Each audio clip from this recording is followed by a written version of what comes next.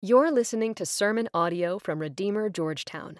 For more information about Redeemer Georgetown, connect with us on social media or check us out at www.redeemergeorgetown.com. Well, as you can probably guess from the title, 1 Peter is written by the Apostle Peter, sometimes called elsewhere Simon Peter. Peter writes two epistles, 1 Peter and, anybody have a guess? 2 Peter. Yes, we are on top of things already. You are well caffeinated, I can tell. But Peter is actually, his words are the basis for a third book in the New Testament, a book that doesn't bear his name, a book that we call the Gospel of Mark. It's actually Peter's eyewitness account that the gospel writer, John Mark, one of the initial followers of Jesus, uses to capture the life and miracles and teaching and death and resurrection of Jesus. Peter was an eyewitness to all that we call the good news or the gospel. Peter was one who experienced the love of Christ Jesus intimately. He knew his kindness. He knew his power. He saw the miracles. But Peter, as we know from his own account through the Gospel of Mark, also was a man that while he knew the love and intimacy and kindness of Jesus, he was also a man that was acquainted with doubt. He was a man that was acquainted with fear, a man that was acquainted with suffering, even in the presence of Christ Jesus. And so here's why I say that as I introduce Peter as the author of this book that we're going to walk through over the next 3 months. It's because Peter is a fellow sufferer and struggler. Peter is a fellow human in need of grace. Peter doesn't have one of those stories that pastors like to say. I will never forget the day that there was a pastor that said this. Maybe you've heard pastors say something like this. You know, if you would have known me before Jesus, you wouldn't have liked me very much. And I remember distinctly, and this is probably my own sinful heart posture, but I distinctly remember in that moment going, I don't think I like you right now.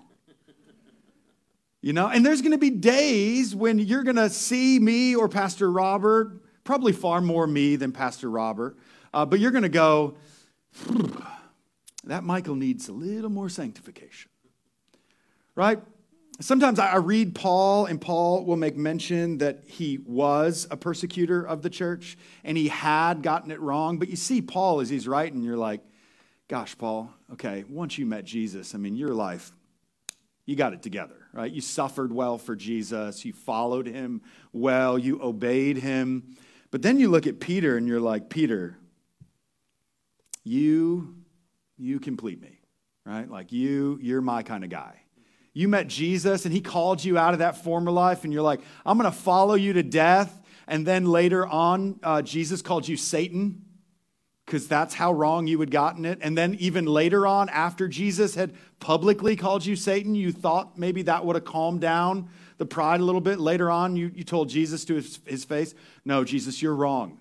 I'm going to follow you to death. I will never deny you. And of course, Jesus was right? Like this is the gospel writer Peter. He's not preaching from a mountaintop down at us. He's offering us words of comfort in the midst of the valley that he knows well. This is the letter that Peter writes. He quickly goes from introducing himself to introducing his audience as well as the purpose of his letter. Now, before I was a pastor, I worked in the Department of Homeland Security, and I was an analyst for a long time. And so we had to do a lot of writing for people that made big, seemingly important decisions. And we had this phrase that we would use whenever we would write, and the phrase was bluff, bottom line up front. The idea was most of these people would take whatever you had written, and it doesn't matter if it was 10 pages or 10,000 pages. They were going to read it in an elevator from floor 2 to 3, and when they got out, they were done. And so you better say whatever you're going to say, and you're going to need to say it quickly. Maybe that doesn't resonate with you. Instead, let me use another example from my elementary school days. where I learned that every good paper ever written was written in 5 paragraphs. No more, no less. Is that not an experience that anyone else had? Okay, that's fantastic. Here's what's going to need to happen. I can't see you well, so if you don't give me verbal feedback, I'm going to make assumptions that sound like you're not getting the point, and so I'm going to tell at least 3 or 4 more analogies or examples, and they're not going to get better because I put my best ones up front. Okay? That's right, bottom line up front, right? 5-paragraph essays, and this is what they told me. They told me you write an introduction, and in the introduction, you tell them what you're going to tell them. Then you use exactly 3 paragraphs to tell them what you're going to tell them, and then you use a concluding paragraph and you tell them what you told them. And Peter doesn't hide the punchline, right? Very quickly up front, he tells us what the entire book of 1 Peter is really about and what the entire church living on this side of the cross, on this side of the empty tomb, but also awaiting the return of Jesus, what we desperately need. So first, he tells us who he's writing to, and quite honestly, he tells us who the church, Big C Church, which includes us thousands of years later, who we actually are. And I want you, if you write in your Bibles, to circle these letters or these words, or at least in your study guide, circle these. He says that he is writing to elect, circle that. He's writing to exiles, circle that. And he's writing to the dispersion. Circle that. These 3 words are central to the entire book. And so we want to ground ourselves into it even now, who it is that Peter is writing and what he's telling us about us as Christ followers. First, Peter says that he is writing to the elect. Literally, he's writing to those that have been chosen by God, or the beloved ones, or the beloved people of God. Now, Peter is writing to an audience that is likely both Jew and Gentile. And so this statement that these people, simply by the blood of Christ Jesus, are now the chosen, beloved people of God, regardless of their ethnic background, regardless of their moral history or moral resume, that these are the beloved people of God, is a shocking statement for even those that would be initially reading it. Right? Peter is saying, and he's bestowing upon them, an incomparable title of honor. He's saying the God of the universe has chosen you. And there's no pride to be associated with this title, only awe and thanks. In the book of Deuteronomy, the Lord says of the nation of Israel, he says, it's not because you are many in number that I have chosen you. In fact, you are the least of all nations. But I have set my affections upon you. And so Peter, before he gets into anything else, looks at the church. He looks at you and I, and he says, above all else, know that the God of the universe has chosen to set his affections upon you. Like the look that a bridegroom gives his bride when he walks down the aisle. Creator, holy God has that look in mind when he sees you.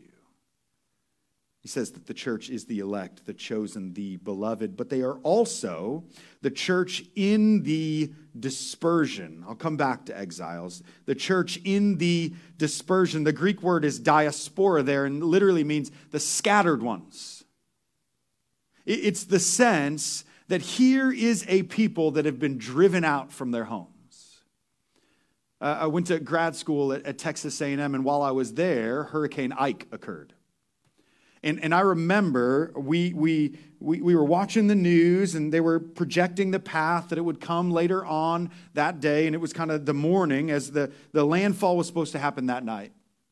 And by about 2 or 3 in the evening, Bryan College Station, which is where Texas A&M is, it's about an hour and a half in from the coast, from Houston, some of those other areas.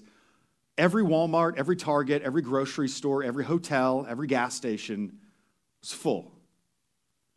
People who were fleeing the storm were setting up camp in Walmart parking lots because they had nowhere else to go. The hotels were booked. They were overflowing. There was nowhere else to stay, but they had to leave. Peter is saying to the church, and I need you to hear this, this includes us. We are a people that have been scattered. We are a people that have lost our homes. If you don't believe me, you can look back at Genesis 3, verse 24, and what I would consider one of the saddest statements in all of Scripture. After Adam and Eve have lived perfectly in the garden in the presence of God Almighty, after they have been tempted, after they have sinned, and the Lord God has pronounced the curse of that sin over them and the world, verse 24 says, He, God, drove out the man. That word is a word that you would use for what you do to cattle when they don't want to go. That's what the Lord had to do, because I think in that moment, maybe a glimmer had come into the mind of Adam and Eve, and they thought to themselves, oh no, what are we about to lose? What have we already lost? And what they lost was their place. They lost their home. And this term, dispersion, scattered ones, the ones that have lost their home, is the one term within these three that doesn't just apply to the church, it applies to all humanity. All humankind has lost their home, lost their place. And as we'll see, all humanity knows it. It's why all humanity is on a constant treadmill, a constant journey, trying to find the place that they think they will finally be able to be at rest. And spoiler alert, they never do. The church is the chosen beloved ones. They are dispersed and scattered, but he also calls them exiles. Now that term to us has a negative connotation. It almost feels like they are the scattered ones. But the exile term actually means sojourner. It's got, in some ways, a positive connotation. It's got a movement to it. It means they are temporary dwellers. That though they are scattered, they are on their way somewhere. They are making their way towards home. And so even as Peter says that we have been dispersed and scattered, we are not homeless, but in fact, we are just passing through. We are on our way home, but we're not there yet. Beloved, this is who we are. There is no ifs, ands, or buts about it.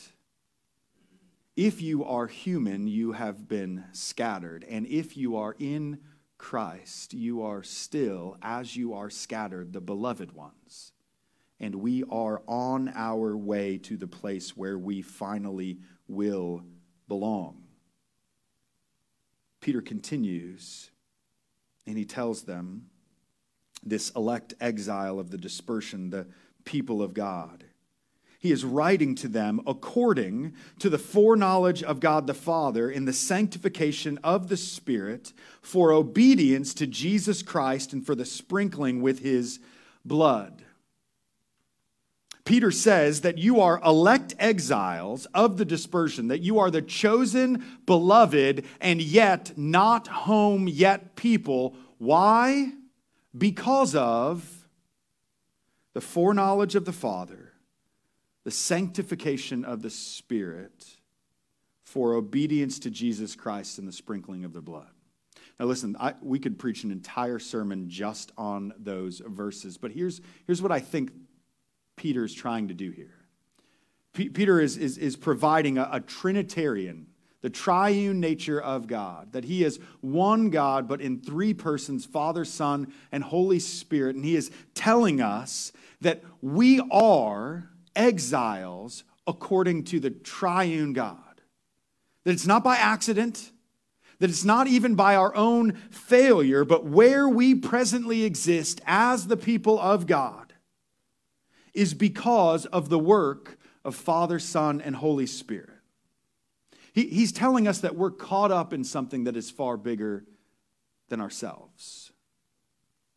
That we are in the midst of the unfolding great story of the universe, the story of redemption that had been planned out before eternity past was carried out by the precious blood of Jesus and is actively now being worked out by the power of the Spirit who is bringing dead men and women to life. And he says, that's where you find yourself. He's comforting us, lest you and I would look up one day and say, God, have you forgotten about me? If this doesn't ring home to you, I'll just tell you that this truth rings home deeply to me and my family right now. We have been incredibly well welcomed by this church and by this community, but we often wake up feeling like strangers. And we ask the question, God, what are you doing? Like I felt somewhat at home there. I felt like I had a purpose there. I felt like people needed me there. And we said to people who didn't understand, God is calling us out. And now we're here, and sometimes we wake up and we go, God, did we hear you wrong? Did we make a mistake? And it is comfort for me to hear Peter say, you are here according to the foreknowledge of God the Father. And you are here because of the sanctifying, setting apart work of the Spirit. And you are here out of obedience to Jesus so that you and your life might be sprinkled with the blood of Christ. Now, here's why this is important that Peter applies this term, this phrase, the working of the triune God to the scattered church, because all of us are prone to do one of two things with the three categories of elect exiles that are dispersed. We're prone to do one of two things. We're prone to either deny that we are those things, or we're prone to try and fix it on our own. Right? The denial is the stoic response, especially that Christians tend to give. My favorite phrase, and I say that tongue-in-cheek, is when I'll talk to Christ followers and I'll just ask them, hey, how's it going? You know, they'll say something like, that raise that I was asking you to be praying about, I didn't get it. And then they'll say, but it's okay. It's okay. And I'll say this. Is it? Like, is it actually okay? Do you feel okay? Or, man, marriage is really hard right now, but, we're all right. And I'll say, are you? But we do this. We try and deny the fact that we can't find our home here in this world. We deny the fact that God really does love us even in the midst of suffering and trials. That he really is in control and that we don't find ourselves in a place mistakenly, but that the sovereign God of the universe ordains the steps of every man, woman, and child, that he has ordered the very specks of dust that float through the air. We deny it, or we try and fix it ourselves. We try and convince ourselves that we must and we can change these truths. Right? We try and make this place our home.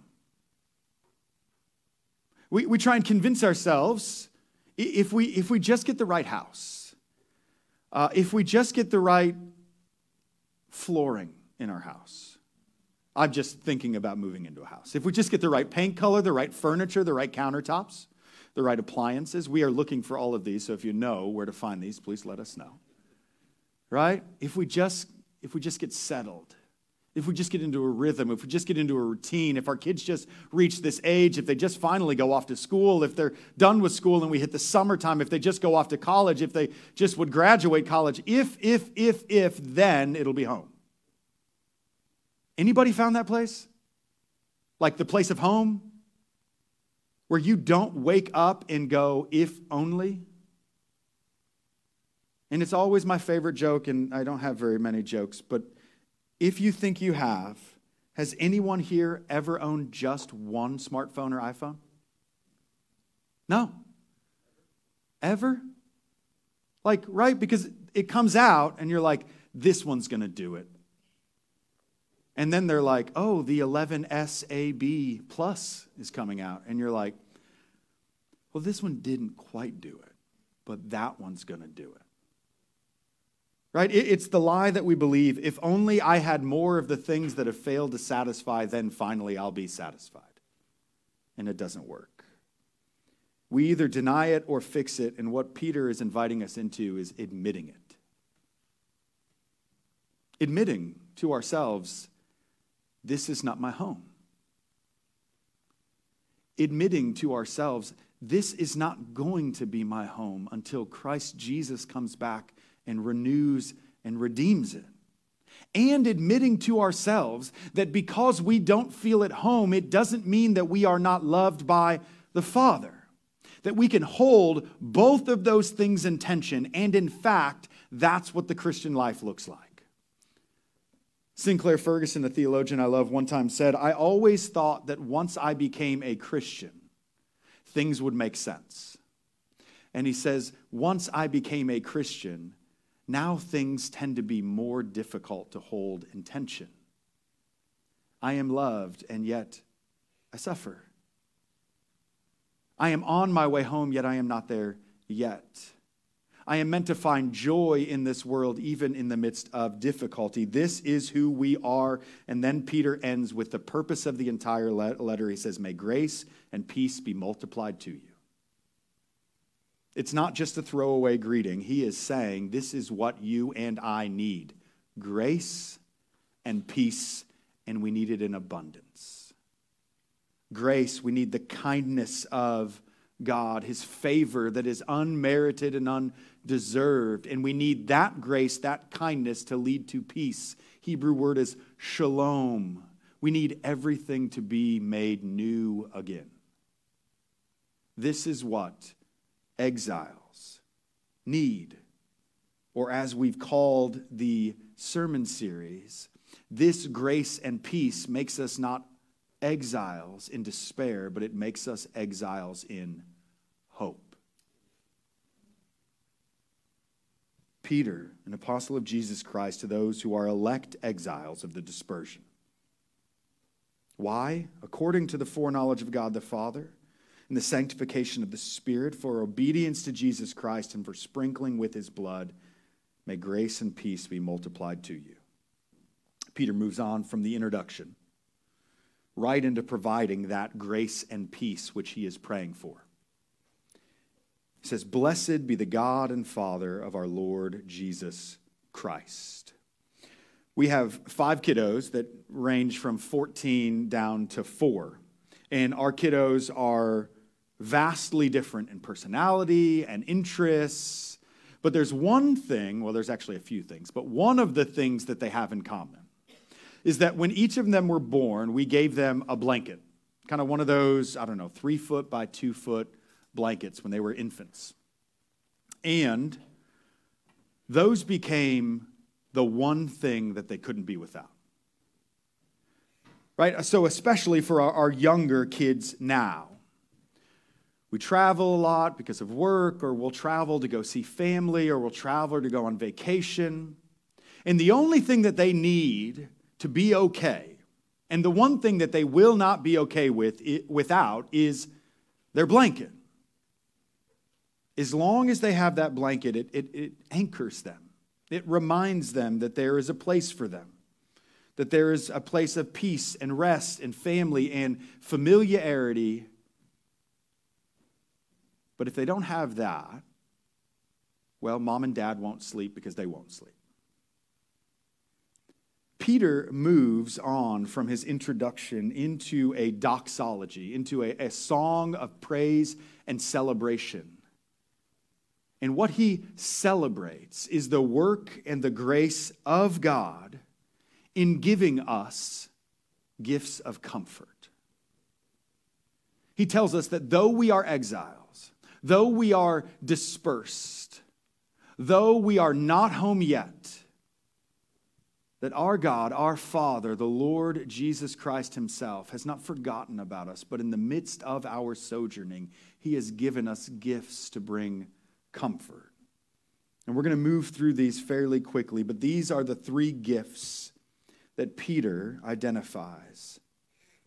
The comforting gift of a living hope, the gift of a deepening faith, and the gift of a revealing love. A living hope, a deepening faith, and a revealing love. Peter says, "Blessed be the God and Father of our Lord Jesus Christ. According to his great mercy, he has caused us to be born again to a living hope through the resurrection of Jesus Christ from the dead, to an inheritance that is imperishable, undefiled, and unfading, kept in heaven for you, who by God's power are being guarded through faith for a salvation ready to be revealed in the last time." Peter says, God himself is worthy to be praised because he has given us the gift of being born again to a living hope. Now hope is a word that we use in lots of different ways in our language. Oftentimes we talk about or think about what we might call a fond hope. Pastor Robert just spoke about this a few weeks ago in Romans 8. A fond hope is a hope of something that we wish for but do not expect. Right? I hope I get a promotion. I hope I get the girl. Or for Rachel and I hope, beyond hope, we hope that they will accept the offer on the house. They didn't repeatedly. Right? This is a fond hope. A hope of something we wish for. But Peter tells us that's not biblical hope. And that's not the hope that we have in Christ Jesus. He defines hope as a living hope. This word, living hope, this phrase that Peter gives us, certainly refers to our living and resurrected King Jesus. He says we have been born again to a living hope through the resurrection, the living again of Jesus Christ from the dead. But this living hope doesn't just describe the person of our hope, it also describes the condition of our hope. That our hope itself is not a dead and dying hope. Right? I remember as we were putting in offers on a house, we put in an offer on a house with a pool. And we heard back immediately from the selling realtor, and they said, "Hey, great offer. We really think that's a strong offer. We're waiting another day to hear back from other offers, but we will be in communication with you tomorrow." And so we waited, and then it was tomorrow, and we didn't hear anything. And so we were like, you know what? It's all right. Maybe they're just discussing things. We'll wait again. We waited another day. We didn't hear anything. And so our realtor reached out, and the selling realtor said, "Just be patient. Just be patient. We're sifting through things. You're looking real good. Just be patient." And then we never heard from him again. And day after day after day, I was like 4 weeks later, and I was like, maybe he'll call today. Maybe he got hit by a bus or something, you know? I wasn't wishing for that, but I might have been hoping. No, that's not true. Right? But our hope was quickly dying. It was fading out. And Peter says, that's not the hope that you have in Jesus. As a matter of fact, Peter says that our hope is imperishable, undefiled, and unfading. Imperishable. It will not go away. Even if our earthly lives conclude, our hope in Christ Jesus will not. It is undefiled. It is pure, whole, perfect. It is all that we need and all that we truly desire, and it is unfading. It won't just satisfy for a moment. It is the type of hope that the first bite is preceded by the second bite, which is every bit as good. And then the next and the next. And it does not diminish. It only increases and satisfies all the more. He says, in all of these things, our hope is grounded. It is imperishable, undefiled, and unfading. Why? Because Christ's rule and reign is imperishable and undefiled and unfading. Or maybe to bring this down a little bit. The reason that our hope is a living hope is based on the fact that you and I have been united to Christ Jesus. That our hope is now found in Him, which means as He lives, we live.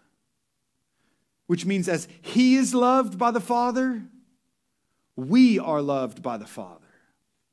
Which means as the Father hears his prayers, the Father hears our prayers.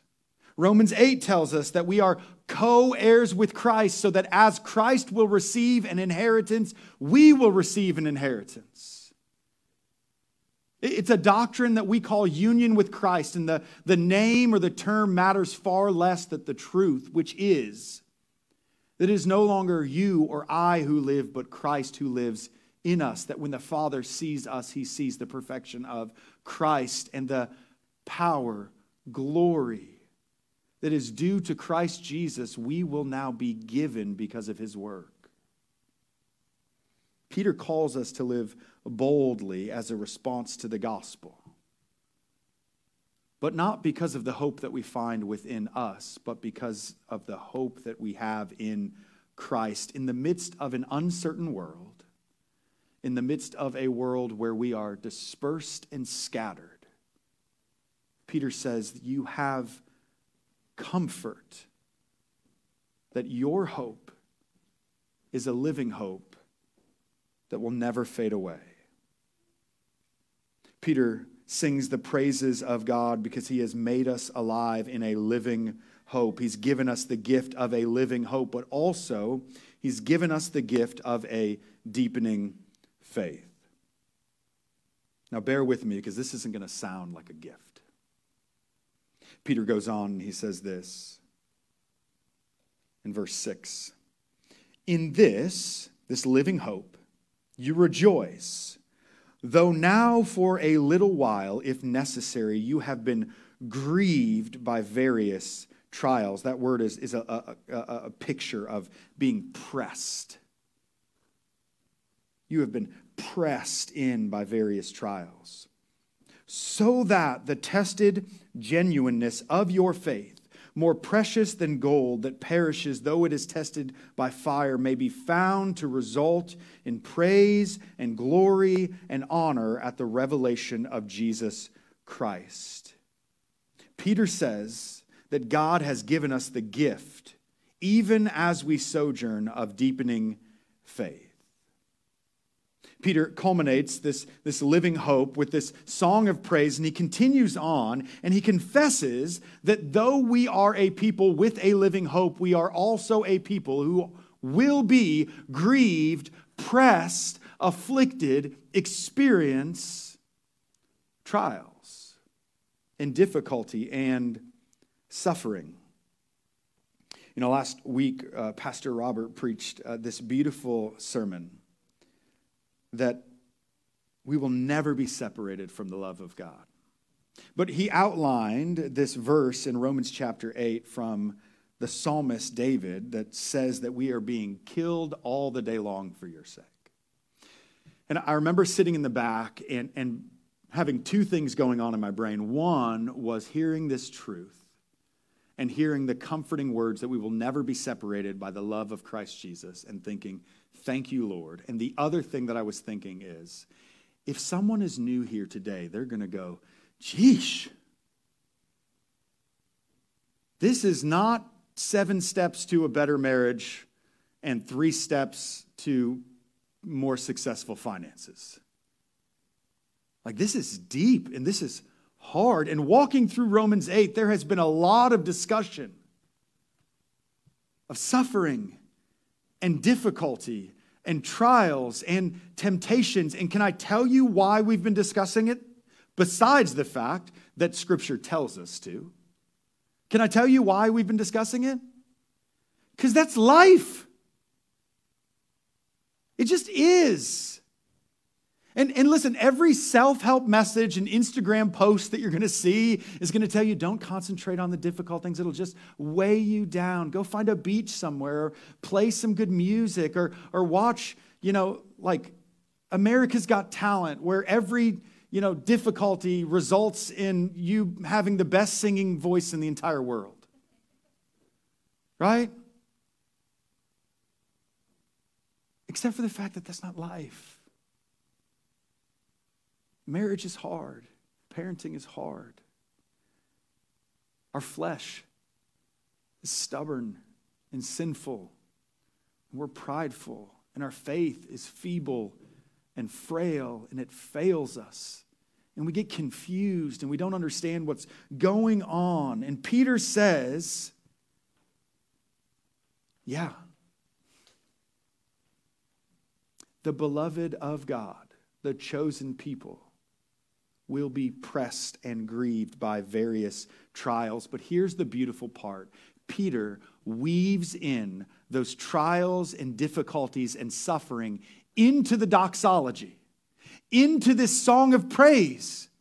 He says that through the work of God, that even these sufferings and trials that we will be subjected to are actually something to be praised. And we should say, if we are at all honest, yeah, how? Peter, you better explain yourself. And he does. How, he says? Because though you will be grieved by various trials, they will result in the tested genuineness of your faith, more precious than gold. The process to refine gold, you take impure gold or raw or slab gold, and you place it in something called a crucible. It's this vessel that is able to withstand high temperatures. And so you take this gold, this raw gold that is mixed with all sorts of other minerals and dirt and debris, and you put it in the crucible and you heat it up to about 2,000 degrees Fahrenheit, or what I would call a good July day in Georgetown. Right? You heat it up to 2,000 degrees, the gold melts and becomes liquid, and from there, the pure gold separates from the impurities. And then you can remove the impurities, and what you're left with is pure, unadulterated gold, a precious, precious thing. Now, I want you to be really careful in the way you read this passage, because I want you to notice what Peter says is refined here.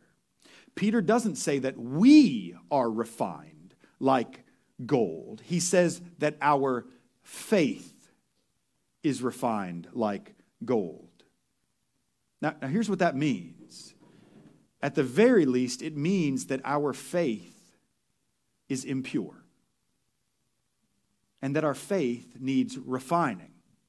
Now, here's what I'm not saying. I'm not just talking about the fact that our faith is mixed with doubt. What I'm saying is that our faith in God is actually constantly mixed in this world with our faith in ourselves, and our faith in other people, and our faith in our circumstances in the world around us. And that through trials and suffering, that the Lord, being good and gracious, will refine our faith until the only thing that is left is the pure faith of the faith that we have in Christ Jesus, the one that is more precious than gold. Our faith is a gift from the Lord, but it is so often impure faith. And suffering will take you to the place where you will find out that you are not worthy to have faith in, that you are inadequate. You will find out that your skills and your ability, your discipline and your diligence is not enough to carry you through. You will find out that even those close to you, people around you, will fail you in the midst of suffering and struggles. But you will also find that Christ never will. You know, there's this beautiful thing about childhood where kids in their young ages believe that their moms and their dads will always and can always fix anything. My 4-year-old and my 6-year-old, no matter how big the problem or how small, right? Like one of my kids would be like, "Dad, it's lightning outside. Make it stop." I'm like, "Yep, just give me, let me check the weather app, 30 minutes, and then I will do that." Right? At the same time, they'll say, "Dad, make it stop lightning." They'll also come to me and say, "Dad, my Xbox controller broke." Or, "Dad, my sister keeps poking me." Or, Dad, there's crust on my bread. I'm like, take it off. And that's to my 14-year-old, you know? No, that's not true. That's not true. No, he's a good kid. And he knows how to take crust off bread. We've trained him well. Right? But there's this idea that kids just inherently go, problem, where am I going? Mom and dad, they'll fix it. They have complete, though obviously incorrect, faith in their parents. There's no hesitation. They don't pause and go, let me consider my options here. I'm in this argument with my sibling, and I could go to mom or dad, but I also could consider ways that I could solve this on my own. Trust me, I've tried. I've tried to tell them to do that. It doesn't work. They just go. When our faith is impure, do you know what happens when we get put into the crucible? At first, we flail around because we don't know where to go. Maybe I'll try and get out of this myself. Or you know what? I just need this spouse over here, and this will make it all better if I just have this position or enough finances or the right friends. And we flail around looking for what will finally help. And Peter says, listen, believe it or not, even as you find these other things to fail, these sufferings will help you realize that the one thing you have is also the one thing you need, which is faith in Christ. There's this beautiful story in Revelation 5, John, in this vision of heaven. He finds himself and all of this multitude of creation are surrounding this scroll. And this scroll, contained within this scroll, is the plans of God to redeem all things. And the scroll just needs to be opened, because once it's opened and the plans of God are brought to fruition, the new heavens, the new earth, perfection, peace, glory, joy, happiness, pleasure, all of those things are going to come. And everybody's looking at the scroll and they go, who can open it? Who can open it? Is there anyone worthy? And it says in Revelation 5, John begins to weep because he begins to fear maybe no one can open it. But then he sees the Lamb who was slain, our King Jesus, approach the scroll and he opens it. And listen, suffering will bring us to weeping. It'll bring us to the place of saying, can anyone help? And the answer is Jesus. Even in this sojourning world, he will deepen and refine and purify our faith. We have a living hope. We have a deepening faith, and finally, a revealing love. Peter ends this section like this. Though you have not seen him, you love him. Though you do not now see him, you believe in him and rejoice with joy that is inexpressible and filled with glory, obtaining the outcome of your faith, the salvation of your souls. I'll confess to you, this final gift, it surprised me and snuck up on me, but has given me great comfort. A few months ago, I was reading a book by Brennan Manning called The Ragamuffin Gospel. If you've not read it, grab it, read it. Amazing book. In there, Brennan Manning, he quotes Augustine, the 4th century church father. And he quotes him, and I would have, if you had given me a multiple choice of 500 guesses, I would have never guessed that this quote came from his mouth. But this was the quote. Augustine once prayed and wrote down, Lord Jesus, do not let me lie when I say that I love you. Lord Jesus, do not let me lie when I say that I love you.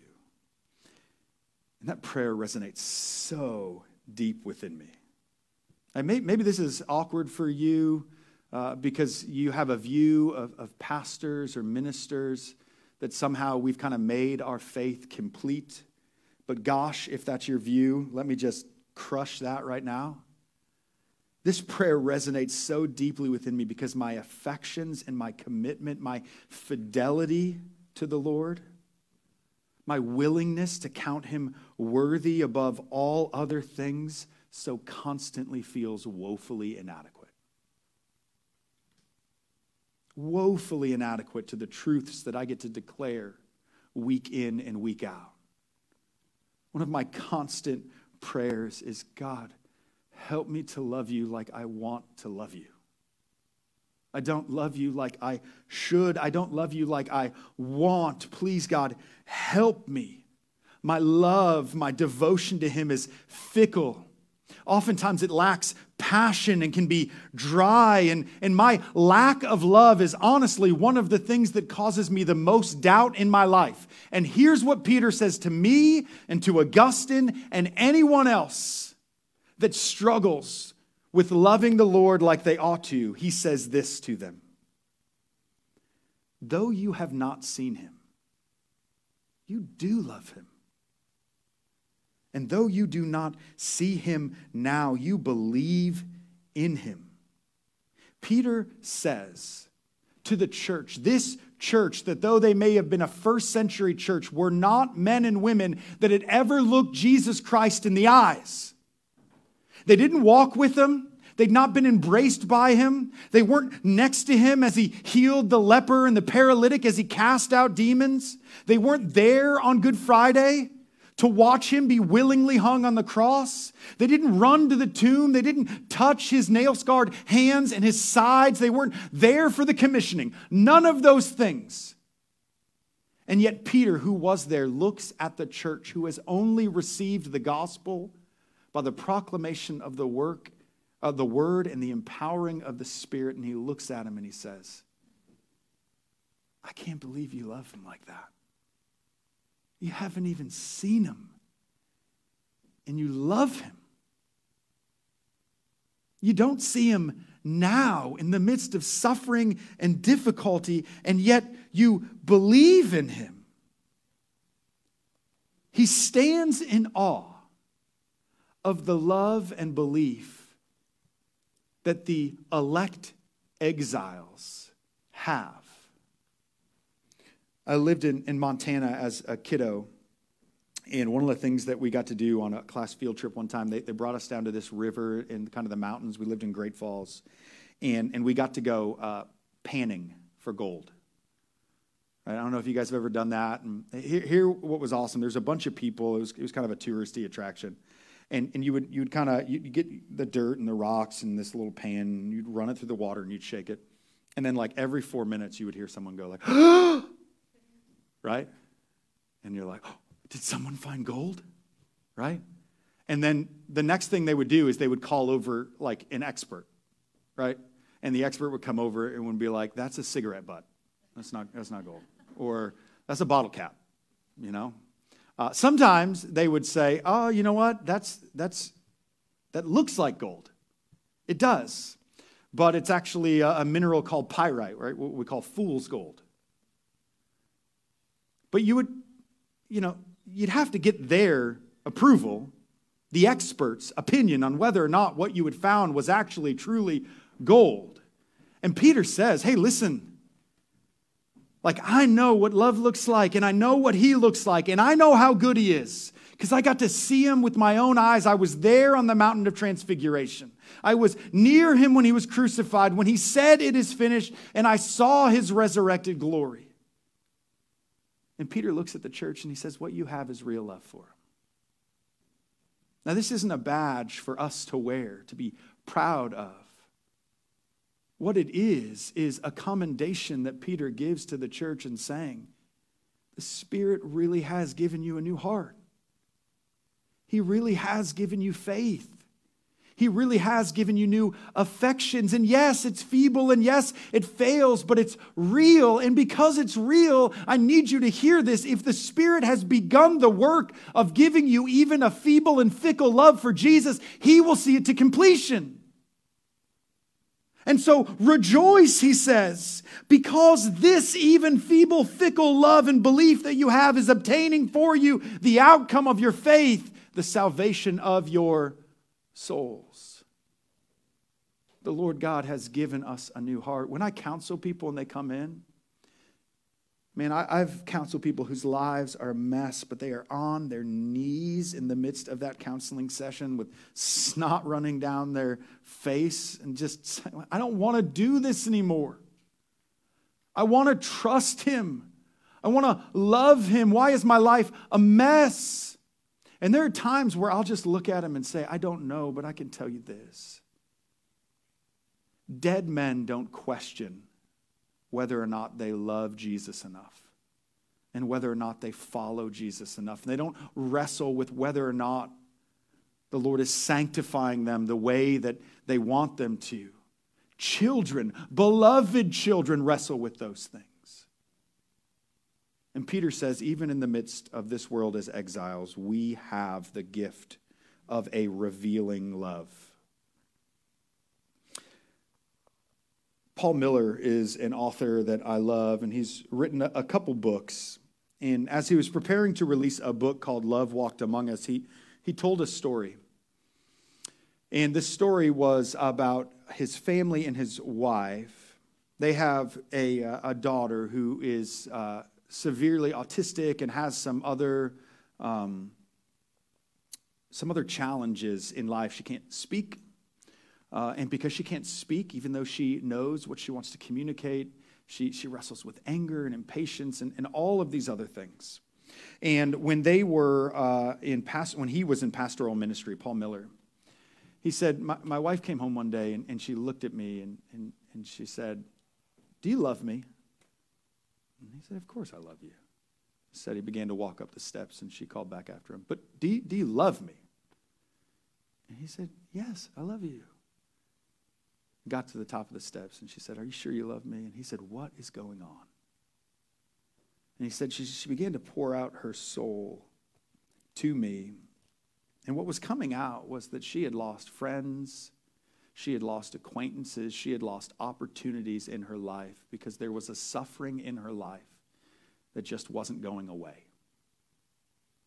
He said, we are pre-programmed as people to deal with suffering that has an end date. We can get through a lot of things if you just tell me it will end on a certain date, at a certain time, and in a certain place. We can endure. But when we are presented with suffering that doesn't go away, it feels overwhelming. Peter does not shy away from the fact that we are exiles, that we are not home, and that living as exiles is challenging and difficult. But in his honesty, he also reminds us that there is an end date. That there is an end to this suffering, that we will, even though we have lost our home, will one day make it home. And so my prayer for us as we walk through this book is that we would be honest about where we are and who we are, but that we would even be more honest about who our God is and that he is with us in the midst of this sojourning. Pray with me.